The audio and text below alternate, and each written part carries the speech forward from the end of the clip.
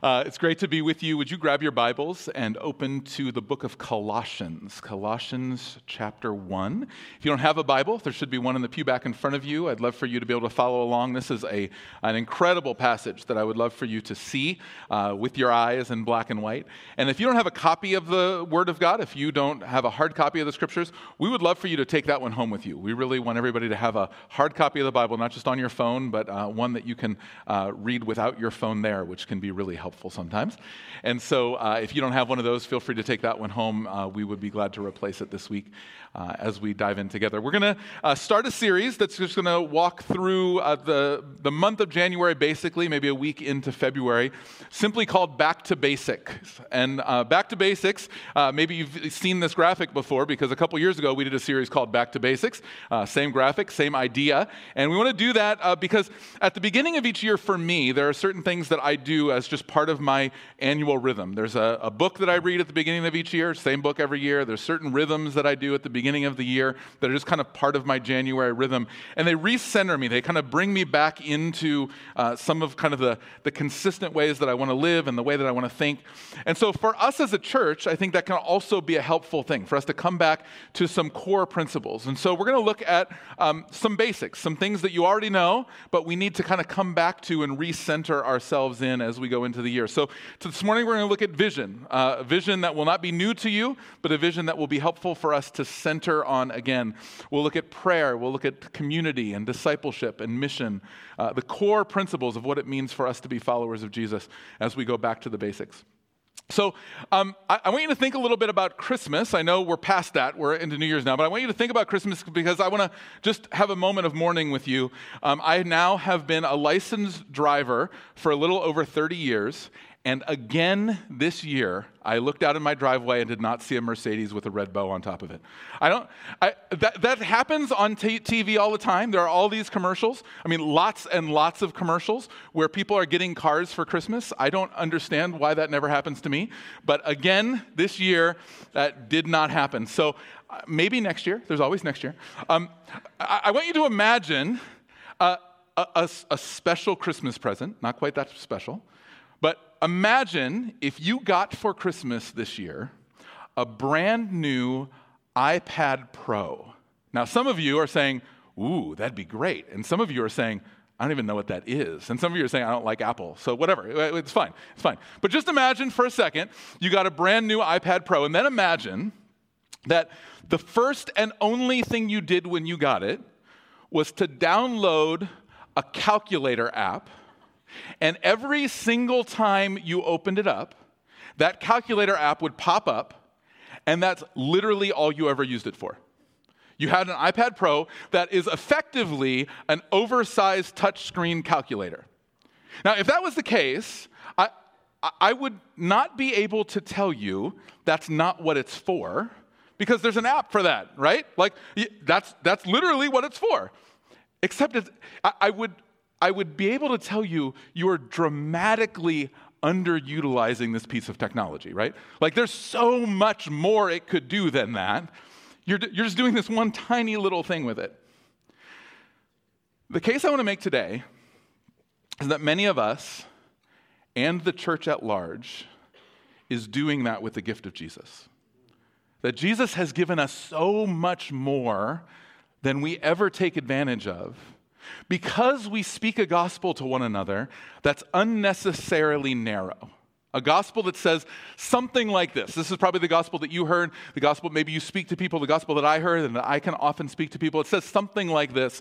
Jesus came to be a sacrifice for our sins in our place so that your sin would be forgiven and you would go to heaven when you die. And it's not that that's not true. That is absolutely true. It is fascinating that Jesus talked a lot about the gospel and his work, and he very rarely talked about that. That was very, very low on his list. In fact, he talked about forgiveness a lot and going to heaven when you die almost never.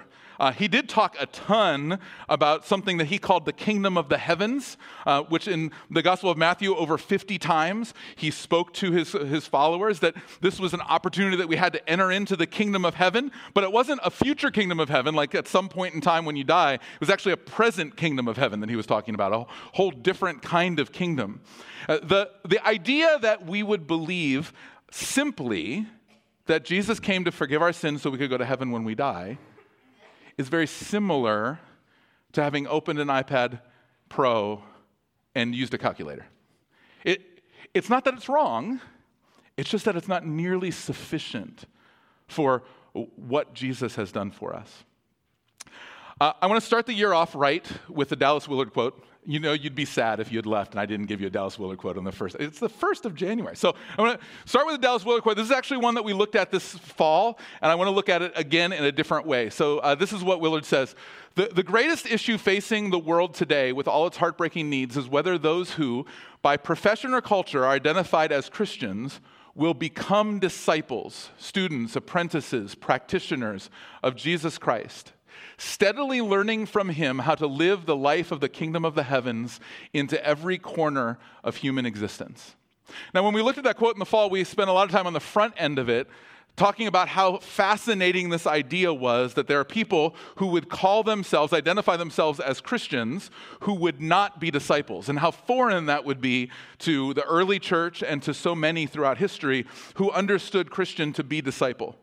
But now I want to look at the back end of the quote and ask the question, what would it look like to learn from Jesus how to live the life of the kingdom of the heavens into every corner of human existence? What would it look like if we had a vision of the gospel that was that big? Where we could start to see the beauty of Jesus and the work of Jesus going into every area of the world, of all of creation. I want to take you to Colossians chapter 1 because Paul in Colossians 1 makes what I believe to be maybe the most robust statement of the gospel anywhere in Scripture. And it's this profound and deep and multifaceted statement of who Jesus is and what he's doing in us. And most theologians would say he spoke this to the Colossians, not because they were in some way disobedient, they were kind of willfully going the wrong direction, as he often did within other letters for people who were willfully going the other direction, but that the Colossians were simply immature. They didn't have the fullness of who Jesus was. They were using the iPad as a calculator. And he was trying to help them to see something broader. And so I want to read for you a section by section, and I want to look at a very familiar vision, a vision that you've heard us talk about if you've been around for a little while over the course of this year many different times. And that vision is 3 parts, really simple. All of Jesus for the whole person, for the whole world. All of Jesus for the whole person, for the whole world. What does that look like as it relates to the robust gospel of Jesus? So let me pray for us, and then we'll read together. Jesus, as we come to your word this morning, I pray that you would guide us, that you would open up our hearts to a way of thinking about you that's maybe broader or different or fuller than many of us are used to. Help us to step into, not just to know with our heads, but step into with our lives the reality of the gospel of the kingdom. Teach us, Lord. I pray that my words would come from you alone, that the words that come from my flesh would fall to the ground and be forgotten, but that the words that come from your Spirit would remain, that you would penetrate our hearts and change us, that we would be more like you. And so speak, Lord. Your servants are listening. In Jesus' name, amen. Amen. Listen as I read Colossians chapter 1, starting in verse 15, this description that Paul is giving of Jesus. He's going to use the pronoun he, but he's talking specifically about Jesus. He says this: He is the image of the invisible God, the firstborn of all creation. For by him all things were created in heaven and on earth, visible and invisible, whether thrones or dominions or rulers or authorities. all things were created through him and for him. He is before all things, and in him all things hold together. And he is the head of the body, the church. He is the beginning, the firstborn from the dead, that in everything he might be preeminent. For in him all the fullness of God was pleased to dwell, and through him to reconcile to himself all things, whether on earth or in heaven, making peace through the blood of his cross.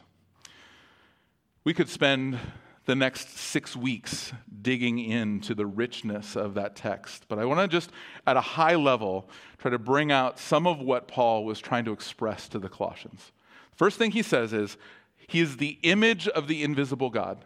Now, if you put yourself as a first century Jewish person who just converted to Christianity, this would be a really weird statement, right? Because the very first thing that you would have read in your copy of the Bible, which we call the Old Testament, one of the very earliest statements that God made was that you and I, men and women, are created in the image of God. So what's it mean that Jesus is the image of the invisible God? I thought I was the image of the invisible God. Well, what Paul is trying to say to us is that indeed we are broken images of the invisible God, but Jesus is the consummate image of the invisible God. Maybe a better way to say it is Jesus is an example of the sole example of what God intended with humanity.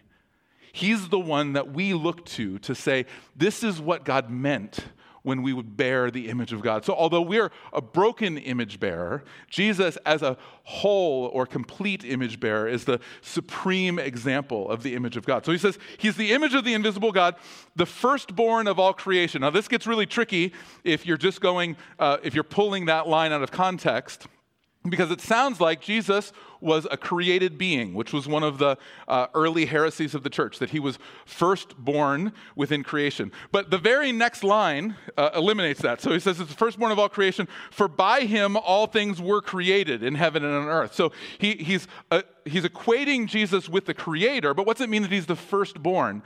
Well, the language used is actually the language of like an heir. He's the heir of the Father. He's the one who would inherit everything of the Father. So fascinatingly, in Genesis chapter 1, the humanity, the initial image of God, is given oversight of all of creation. They are to fill the earth, and we are to fill the earth and to subdue it, which we failed to do because of our brokenness. We failed to do well because of our brokenness. And so what Paul is saying is Jesus is not only the supreme example of humanity, the image of God, he is also the heir of everything that God has done and is doing. Everything that he's created, all that is, everything within the universe, it all belongs to him. And then he goes on to say that he's created all things, that everything in heaven and on earth, visible and invisible, thrones, dominions, rulers, authority, all things were created through him and for him. He's before all things, and in him all things hold together. So he's saying, not only did he create everything that is, but he's also sustaining everything that is. So he spoke it into existence, and he's holding it together all at the same time. David Garland, who is a New Testament commentator, he says this: Christ has precedence over all things in terms of time and status, and is a kind of divine glue or spiritual gravity that holds creation together. God did not simply start things off and then withdrew from his creation. Christ continues to sustain the whole universe. Paul is saying that Jesus is not just a perfect example of the image of God.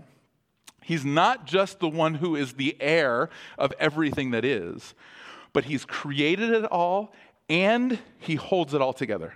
He's doing all of that work all at the same time. And then he goes on to say that's not just true of all creation, but he says in verse 18, he's the head of the body, the church. Important for us to get at the beginning of the year and at all times that Jesus is the head of the church, and he's not taking resumes, right? He's not open to you or I or anybody else stepping in as the head of the church. Jesus alone is the head of the church, and we all serve at his pleasure alone, right? He's in charge. And so he says, not only is he supreme over everything, not only is he holding it all together, sustaining everything, but he is the head of the church, and this body that he's going to use to accomplish his will on earth, his hands and feet, he's responsible for. He is the leader of, the head of. If you're going to summarize all of it, you would say there's two things that Paul wants to emphasize that Jesus is. He is supreme over all things, and he is sufficient for all things. Supreme over, meaning there is nothing in all of creation that Jesus doesn't already rule over.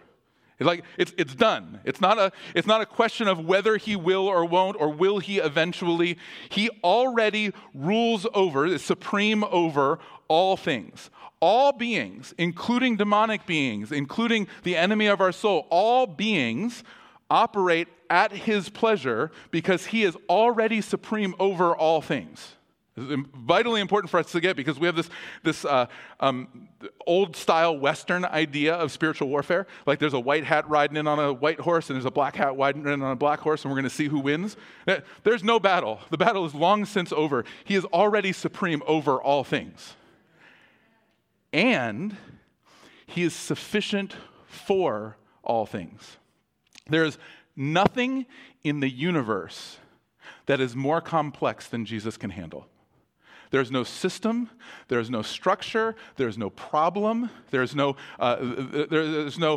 challenge that Jesus can't solve and is sufficient for, which is vitally important for us to get, because that means whatever's going on with you, it's easy for him.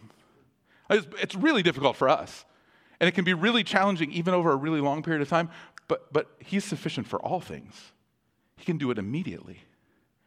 This is a vision of the gospel that's so much bigger than he forgave your sins so that you can go to heaven. It's not less than that. It's so much more than that. He is the image of God. He is creator of everything. He's the heir of everything that is, and he is supreme over and sufficient for all of creation.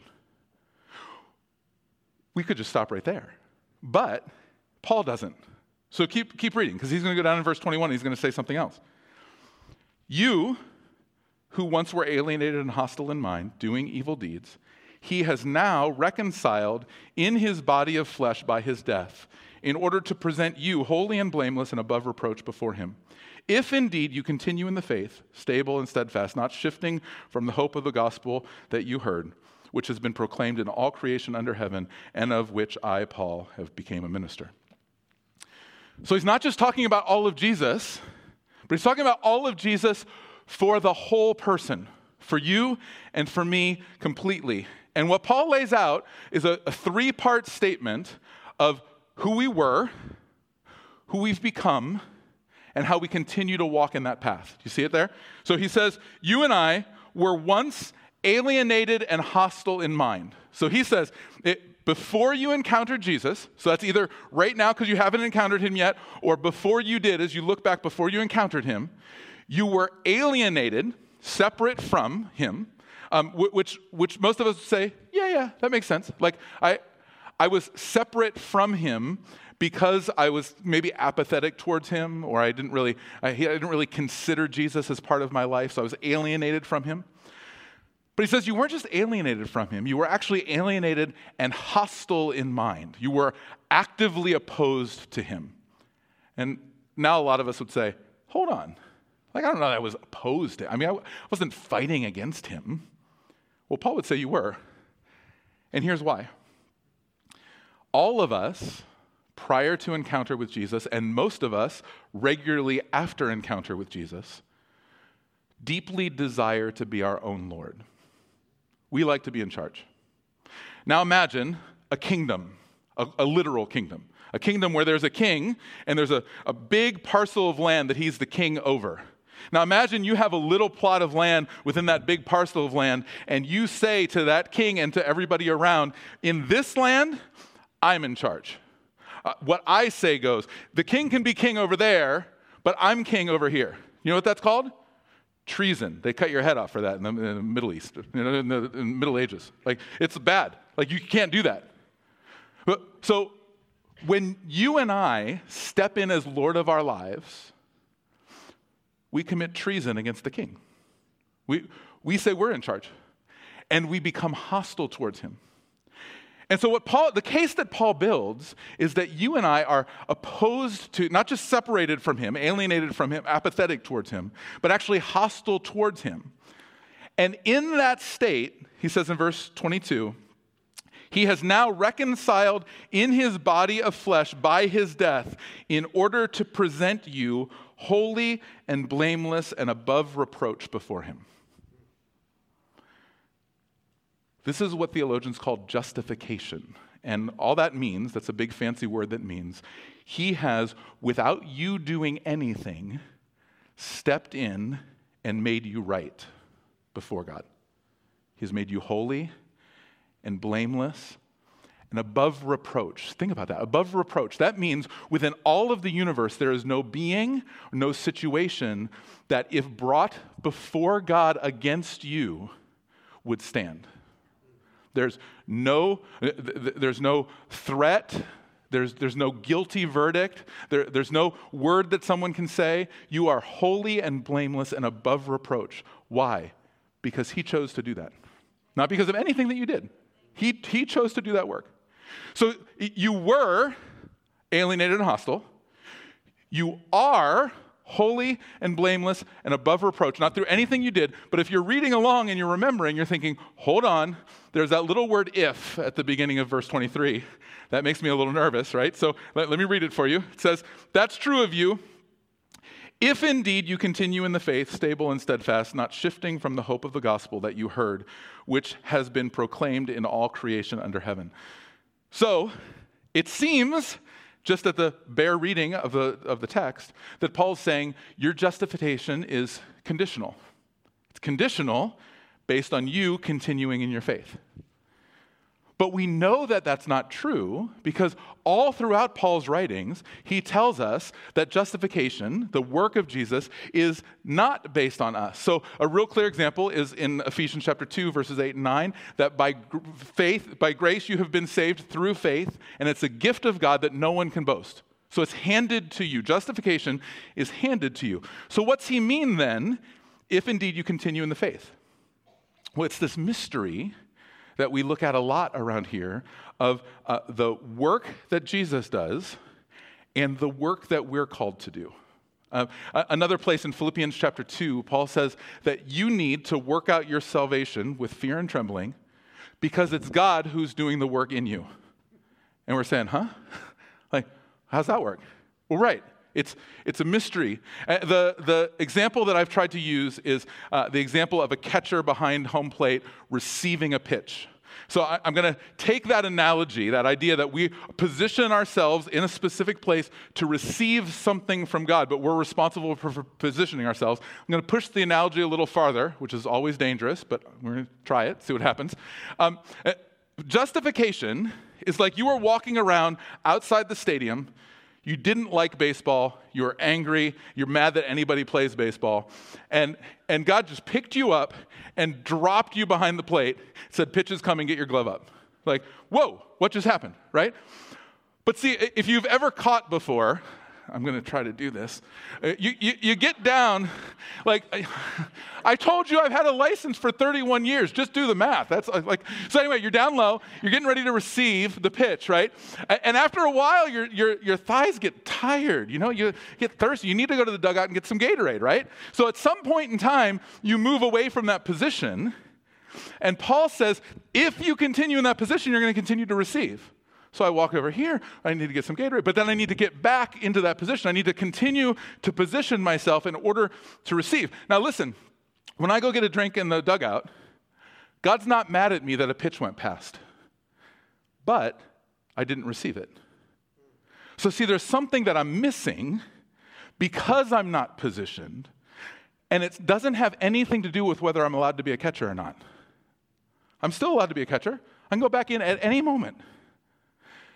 If you continue, you will continue to receive, you will continue to grow, you will continue to develop. There's this line that we're called to walk which is the core of what it means to be an apprentice or a follower of Jesus. We talk about it in 3 actions. You've probably heard them before.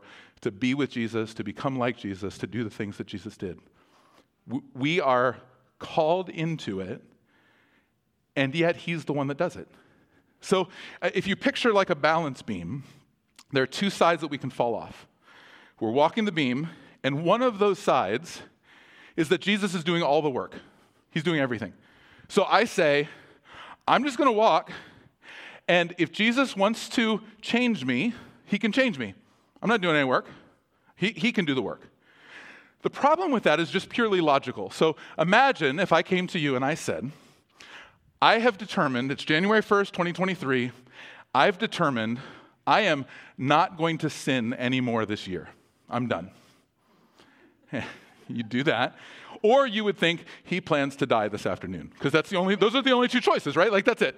So if I say that, you'd look at me kind of crazy. But imagine if I came to you and I said, I've decided that for 2023, I'm going to sin as much as I want unless Jesus tells me not to.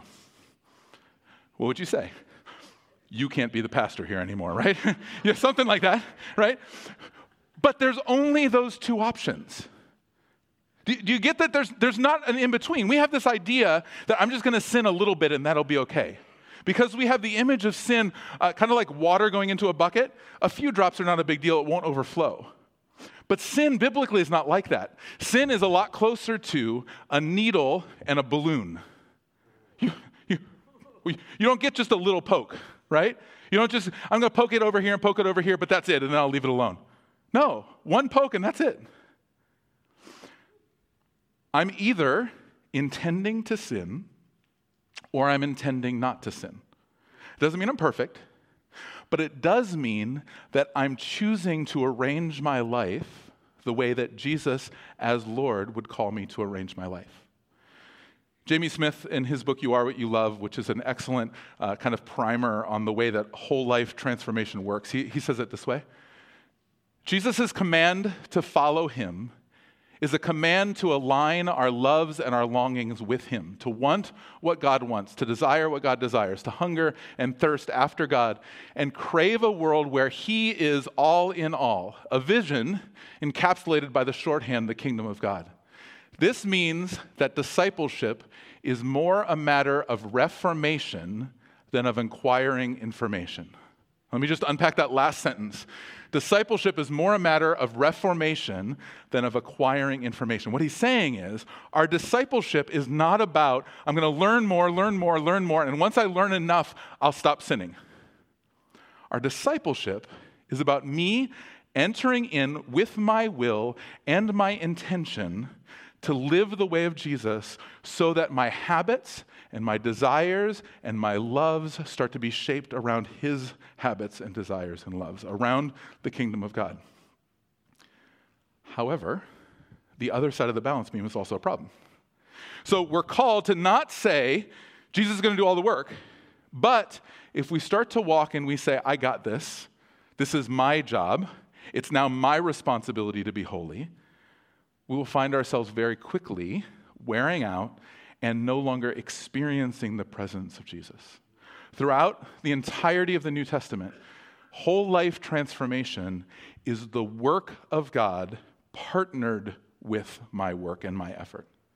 There's always the work of Jesus doing the work of transformation. The only work I can do is to modify my behavior. I cannot change my heart. And until Jesus does the work in an ongoing way of changing my heart, all I will do is have different behavior. Mark Sayers, in his book Reappearing Church, says it this way, and I think it probably rings true for many of us. Striving in our strength to get his work done soon becomes living too busy to engage with his presence. We're not doing bad stuff. In fact, great stuff. More ministry, more programs, more education, more mission, more justice, more social media promotion of his work. Yet soon, chasing our God-given purposes without the power of his presence, our churches, our services, and our lives are packed full. We may still be theologically orthodox, but running on empty. like the church that rightly holds to its orthodox theological creeds but is slowly drained of spiritual vitality, or the believer who mentally assents to correct biblical belief but whose heart is not transformed. What Sayers is saying, and I know it's dense in the way that he says it, but what he's saying is that apart from the Spirit of Jesus doing the work of Jesus, we will wear out. We will fill our lives, and it will look good for a while, but it will be dry and mundane, and ultimately we will give it up because the Spirit of God isn't animating it. We must be filled with the Spirit so that the work of Jesus is consistently being done through us. The way that Paul says it in the book of Galatians is that I'm not alive anymore, but I've been crucified with Christ. I no longer live, but Christ now lives in me. And the way he says it is, the life that I live in the body, the work that I'm doing, it is now being lived with Christ doing his life, living his life through me. So I'm still doing stuff. That's one side of the balance beam. But I'm doing it through his power, the other side of the balance beam, so that I would be conformed more and more to his image, transformed from the inside out. All of Jesus, this beautiful, broad vision of who Jesus is for the whole person, not just forgiving my sin, not just preparing me for heaven, but transforming me from the inside out. That by itself would also be beautiful. But still, that's not the way Paul left it. Let me read one more verse for you. This is actually back in verse 20, if you're following along. Let me read, starting in verse 19, just to give you the flow. Paul says, "For in him all the fullness of God was pleased to dwell, and through him to reconcile to himself all things, whether on heaven and on earth or in heaven, making peace by the blood of his cross." This is not just all of Jesus for the whole person, but he's also actively, right now, reconciling all things back to himself. This is Jesus for the whole person, for the whole world, for all things. Now, you say, like, where's the edge of that? Like, where's the edge of all things? All things. Like, systems and people and all of creation, the broken world that we live in, all things. Jesus is in the process of reconciling all things back to himself, and the vehicle with which he's doing it are you and I. We're the way that he's working in the world. That idea of all things, there's a verse, if you just turn a couple pages back to Ephesians chapter 1, the very last phrase of Ephesians chapter 1. I'm going to read the sentence for you just because it'll make more sense. But in verses 22 and 23 of Ephesians 1, there's this statement, and it becomes very churchy to us, and so we don't get a hold of it because it's a very churchy kind of statement, but he says this, "And he," this is God the Father, "put all things under his feet," that's Jesus, "and gave him as head over all things to the church, which is his body," listen to this phrase, "the fullness of him who fills all in all." Now that idea of all in all is one of those, read it, it makes sense, kind of, but I don't really get a picture of what it says. A fair way to translate that would be that the glory of Jesus would fill every nook and cranny of all of creation. Like every single place. Like all the dark places would be lit up by Jesus' glory. All of the broken people would be made whole. All of the broken systems would be restored. All of the acts of injustice would be made just, and justice would, as the scriptures say, roll down like the rivers. It would all be done because every nook and cranny would be filled with the glory of God. David Garland, again, the New Testament scholar, says this: "The church does not exist to meet the needs of its members or to ensure its institutional survival, but to fulfill the redemptive purposes of Christ, its head. It should therefore reflect the image of the divinely ordered cosmos." The church should reflect the image of God and the way that God is working in the world around us. I'll say it a different way. We, empowered by the Spirit, should be bringing the glory of God into every nook and cranny in the world around us. We're called to be those people because, now get this, get your head around this, because Jesus is already working in all of those areas. So you're going to go to work this week. You're going to be a part of your neighborhood this week. You're going to go to school. You're going to be part of some activity. You're going to interact with people. And Jesus is already working in all of those areas. And you know that because of Colossians 1:19 and 20. He's already in the process of reconciling all things to himself. Now, it may take way longer than you think. It may go a different path than you think. But you can be assured that when you step into the work of God in the world, you're working alongside of him because he is sending you out with his power into all of the darkness of the world around us. Now, the church has always struggled with this because the idea of the darkness kind of pushes us backwards, right? Like we don't really believe that the power of the Spirit goes with us. When Jesus sent out his disciples right before he ascended, remember the last thing he said? Surely I am with you always to the end of the age. No matter where you go, I'm with you. I'm coming with you. But see, we have this idea that the Spirit of God is in a more powerful, more effective way with us now than when we leave from here. And let me just lovingly and gently say, like, that's not true biblically. Like, it is true that where two or three are gathered, he's among us. It is true that God's enthroned on the praises of his people, that his presence is with us as we gather, that we should both long for that and expect that. But if I say it this way, it makes much more logical and theological sense. No matter how strongly manifest the presence of Jesus is with you right now, when you leave, you don't take 1/200th of that Spirit, right? You take all of that Spirit. It doesn't even make any logical sense that it would be distilled among us so that when we go out from here, we have just little bits of the Spirit. No, we don't. We have all of the Spirit with us. And so that means that as you and I go into creation, we go with all of him. And where the church does not believe that, the church will always huddle together and fail to penetrate the darkness because we feel that we need more light. But God calls us out into the darkness. So what's that mean practically? Let me just give you a few examples. First one is this. We have to get past the idea that the church gathering, whether in the sanctuary or in your living room or whenever the people of God are gathered together, that the church gathering is the only place people can encounter God. And here's why. Increasingly, we are going to be living in a world where there will be people who simply will not go with you to church. It doesn't matter how compelling you are. It doesn't matter how nice you are. It doesn't matter how much they're interested in who Jesus is. It doesn't matter. They've been burnt, and they're not going. And they're not coming here. It doesn't matter how great this is. They're not coming here.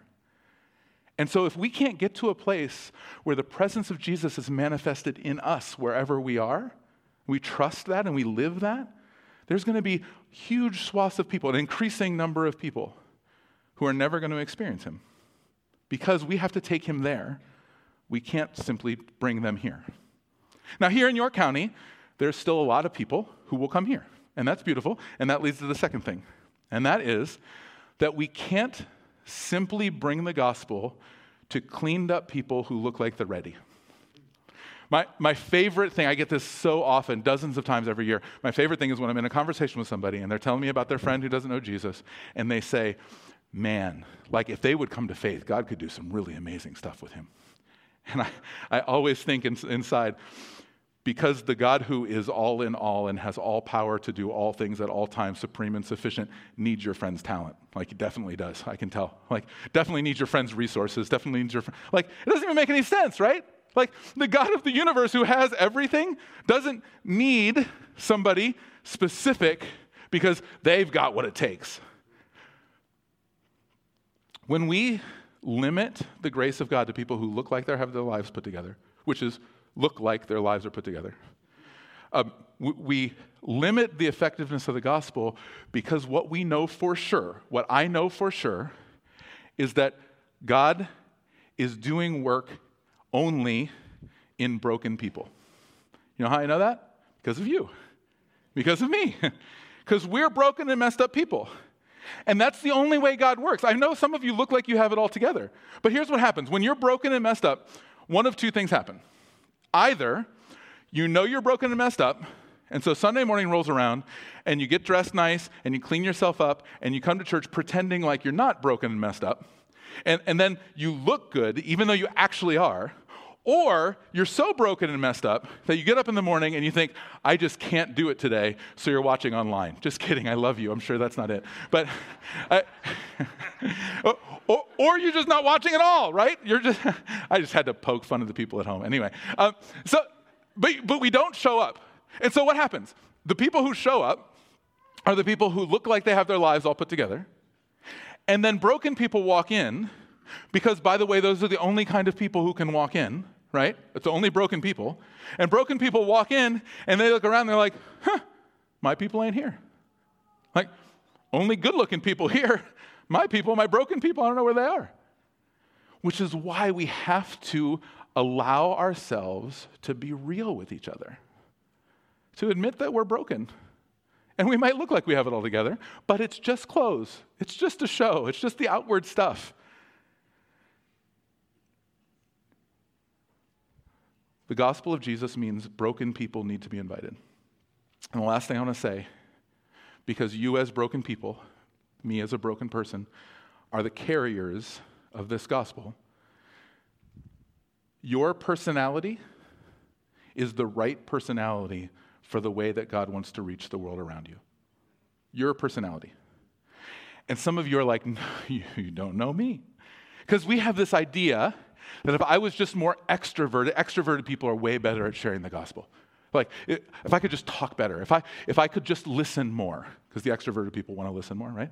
If I could just listen more, that would be so much better. If I was smarter, I could answer questions. If I was cooler, I would fit in a little bit better. If I was just more relaxed, I wouldn't be so tense when I'm having these conversations. And we have this idea that if we were like somebody else, we would be better. But let me tell you a secret. The people who talk really well, they all wish they talked less. And the people who listen really well, they all wish they could talk a little bit more. It's almost like we have an enemy who's trying to tell us we're not sufficient. You're enough. You know how I know you're enough? Because we all are part of the work of reconciliation that God's doing in the world around us, all of us. He needs all of us because he's chosen to need all of us. To redeem you, to redeem me, and then make us part of his work of reconciliation. And so as we look at 2023, I want us to be people who aren't willing to just use the iPad as a calculator, but to say the whole of Jesus, the breadth of Jesus. He's changing everything. He has already and is continuing to change everything, and he's inviting me into it. He's working in the world around me, and he's inviting me into that work. He's changing me from the inside out, and I get to be a part of that process. This isn't just forgiveness of sin and wait for heaven, which, by the way, at some point in the next couple of years, we're going to do a series on heaven, and some of you are going to have your minds blown when you see what the Bible actually says. Just a little quick footnote. There are no chubby angels with harps in diapers on clouds, because I know that would be like hell to me. That would not be like heaven to me. That's a whole different thing. And so that's not the way it's going to be. It's going to be very different than that. But we're not just waiting for that. We're in that. That's what's incredible. Like, you've been invited into the kingdom of heaven right now.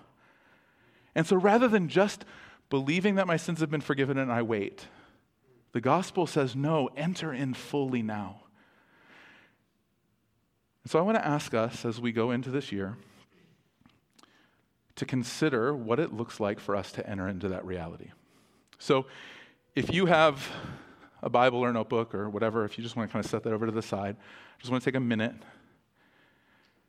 and just rest and allow the Spirit of God to speak. There's a lot of words that I've spoken, and there may be a few of them that have resonated. There may be something entirely different that the Spirit of God is saying to you. I just want to ask that the Spirit would speak and that we would be people who would listen. So you just settle your hearts, maybe just take a real deep breath in and breathe out.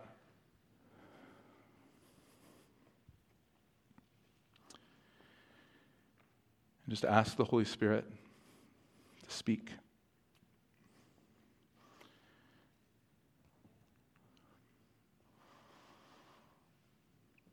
Spirit, would you say to our hearts what we need to hear as we enter into this new year?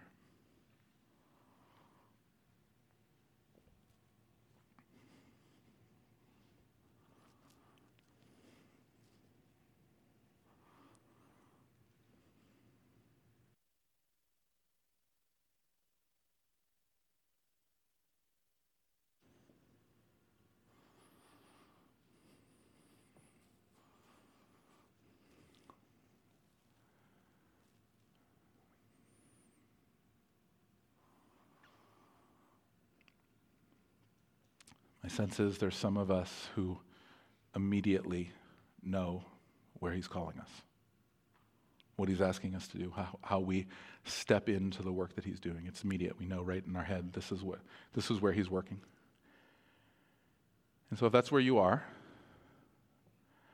I just want to pray over you that beautiful balance of your effort and the Spirit's work. That he would empower you, and that you would be brave, courageous, that you would step forward. And so if that's where you're at, I'm just going to invite you, if you just know, you know exactly where he's calling you, just put your hands out and receive, and let me just pray grace over you. Jesus, there's some of us that know exactly where we need to go, how we need to step forward. And so I pray by your Spirit that you would give us courage to step forward, and that you would fill us with your Spirit, that we would receive the empowering and the strength that we need, that we would not just do stuff to be busy, but that we would be animated by your work. And so, God, on my brothers and sisters, as we receive that, God, would you just pour out your Spirit on us, I pray, in Jesus' name. There's some others who I think come either completely hopeless or right on the edge of it. Just a lot of brokenness, kind of either a real sense of, man, these things are impossible, these situations are impossible, or at the very least, that sense that it feels impossible to me. I don't know how I'd get there. And if that's where you are, I just want to pray that the grace of Jesus would meet you in the midst of that hopelessness, and that you would find hope in him. That your hope would not be in a solution or in things working out the way that you think they should, because they'll probably go a totally different way. But your hope in him, the one who is sufficient and supreme, who is able to do all things. And so if that's where you are, you feel you're on this sense of hopelessness, you're on the edge of it, you just feel like, oh man, that all sounds great, but it's not where my life is right now. Just maybe put your hands out if you're able to do that and receive as I pray over you.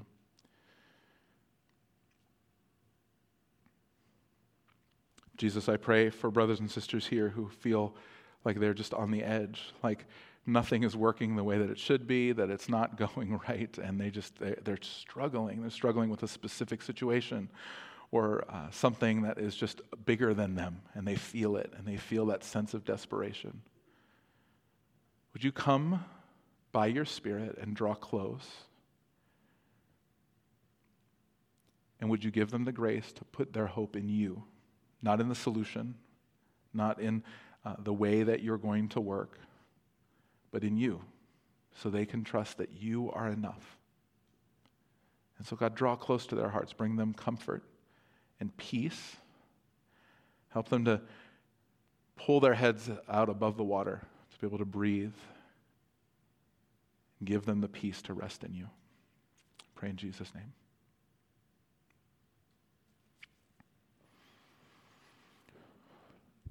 There's one other group I want to pray for. I think there's some of us, as we go into the new year, that are well aware of the patterns of our life that trip us up, sinful patterns, brokenness, ways that we've said over and over again, we're not going that way anymore, but we go back that way again. And this is just a day. Yesterday was 2022, today's 2023, it's just another day. But it is a moment for us to say, Jesus, would you interrupt the cycle? We could do that next week. We could do that next month. But today's a day to do that. And so I want to pray, if you're in that position where you just feel like your life is in a cycle, maybe it's a sinful cycle, or maybe it's just a pattern that you know God needs to interrupt. It needs to be different. I'm going to pray that over you as well. If you're able to, courageous enough to just put your hands out. Let me pray that over you.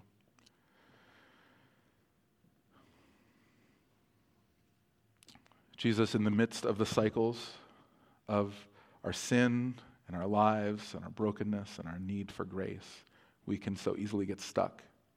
And I pray for my brothers and sisters that this morning would be like a boost from the Spirit out of the rut, that you would move us.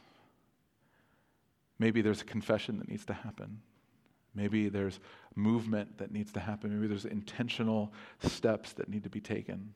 Whatever that is, God, would you give us the grace to step into that? Would you come to my brothers and sisters and give us the grace maybe to speak to someone else, to not bear this burden alone, but to move out of that rut.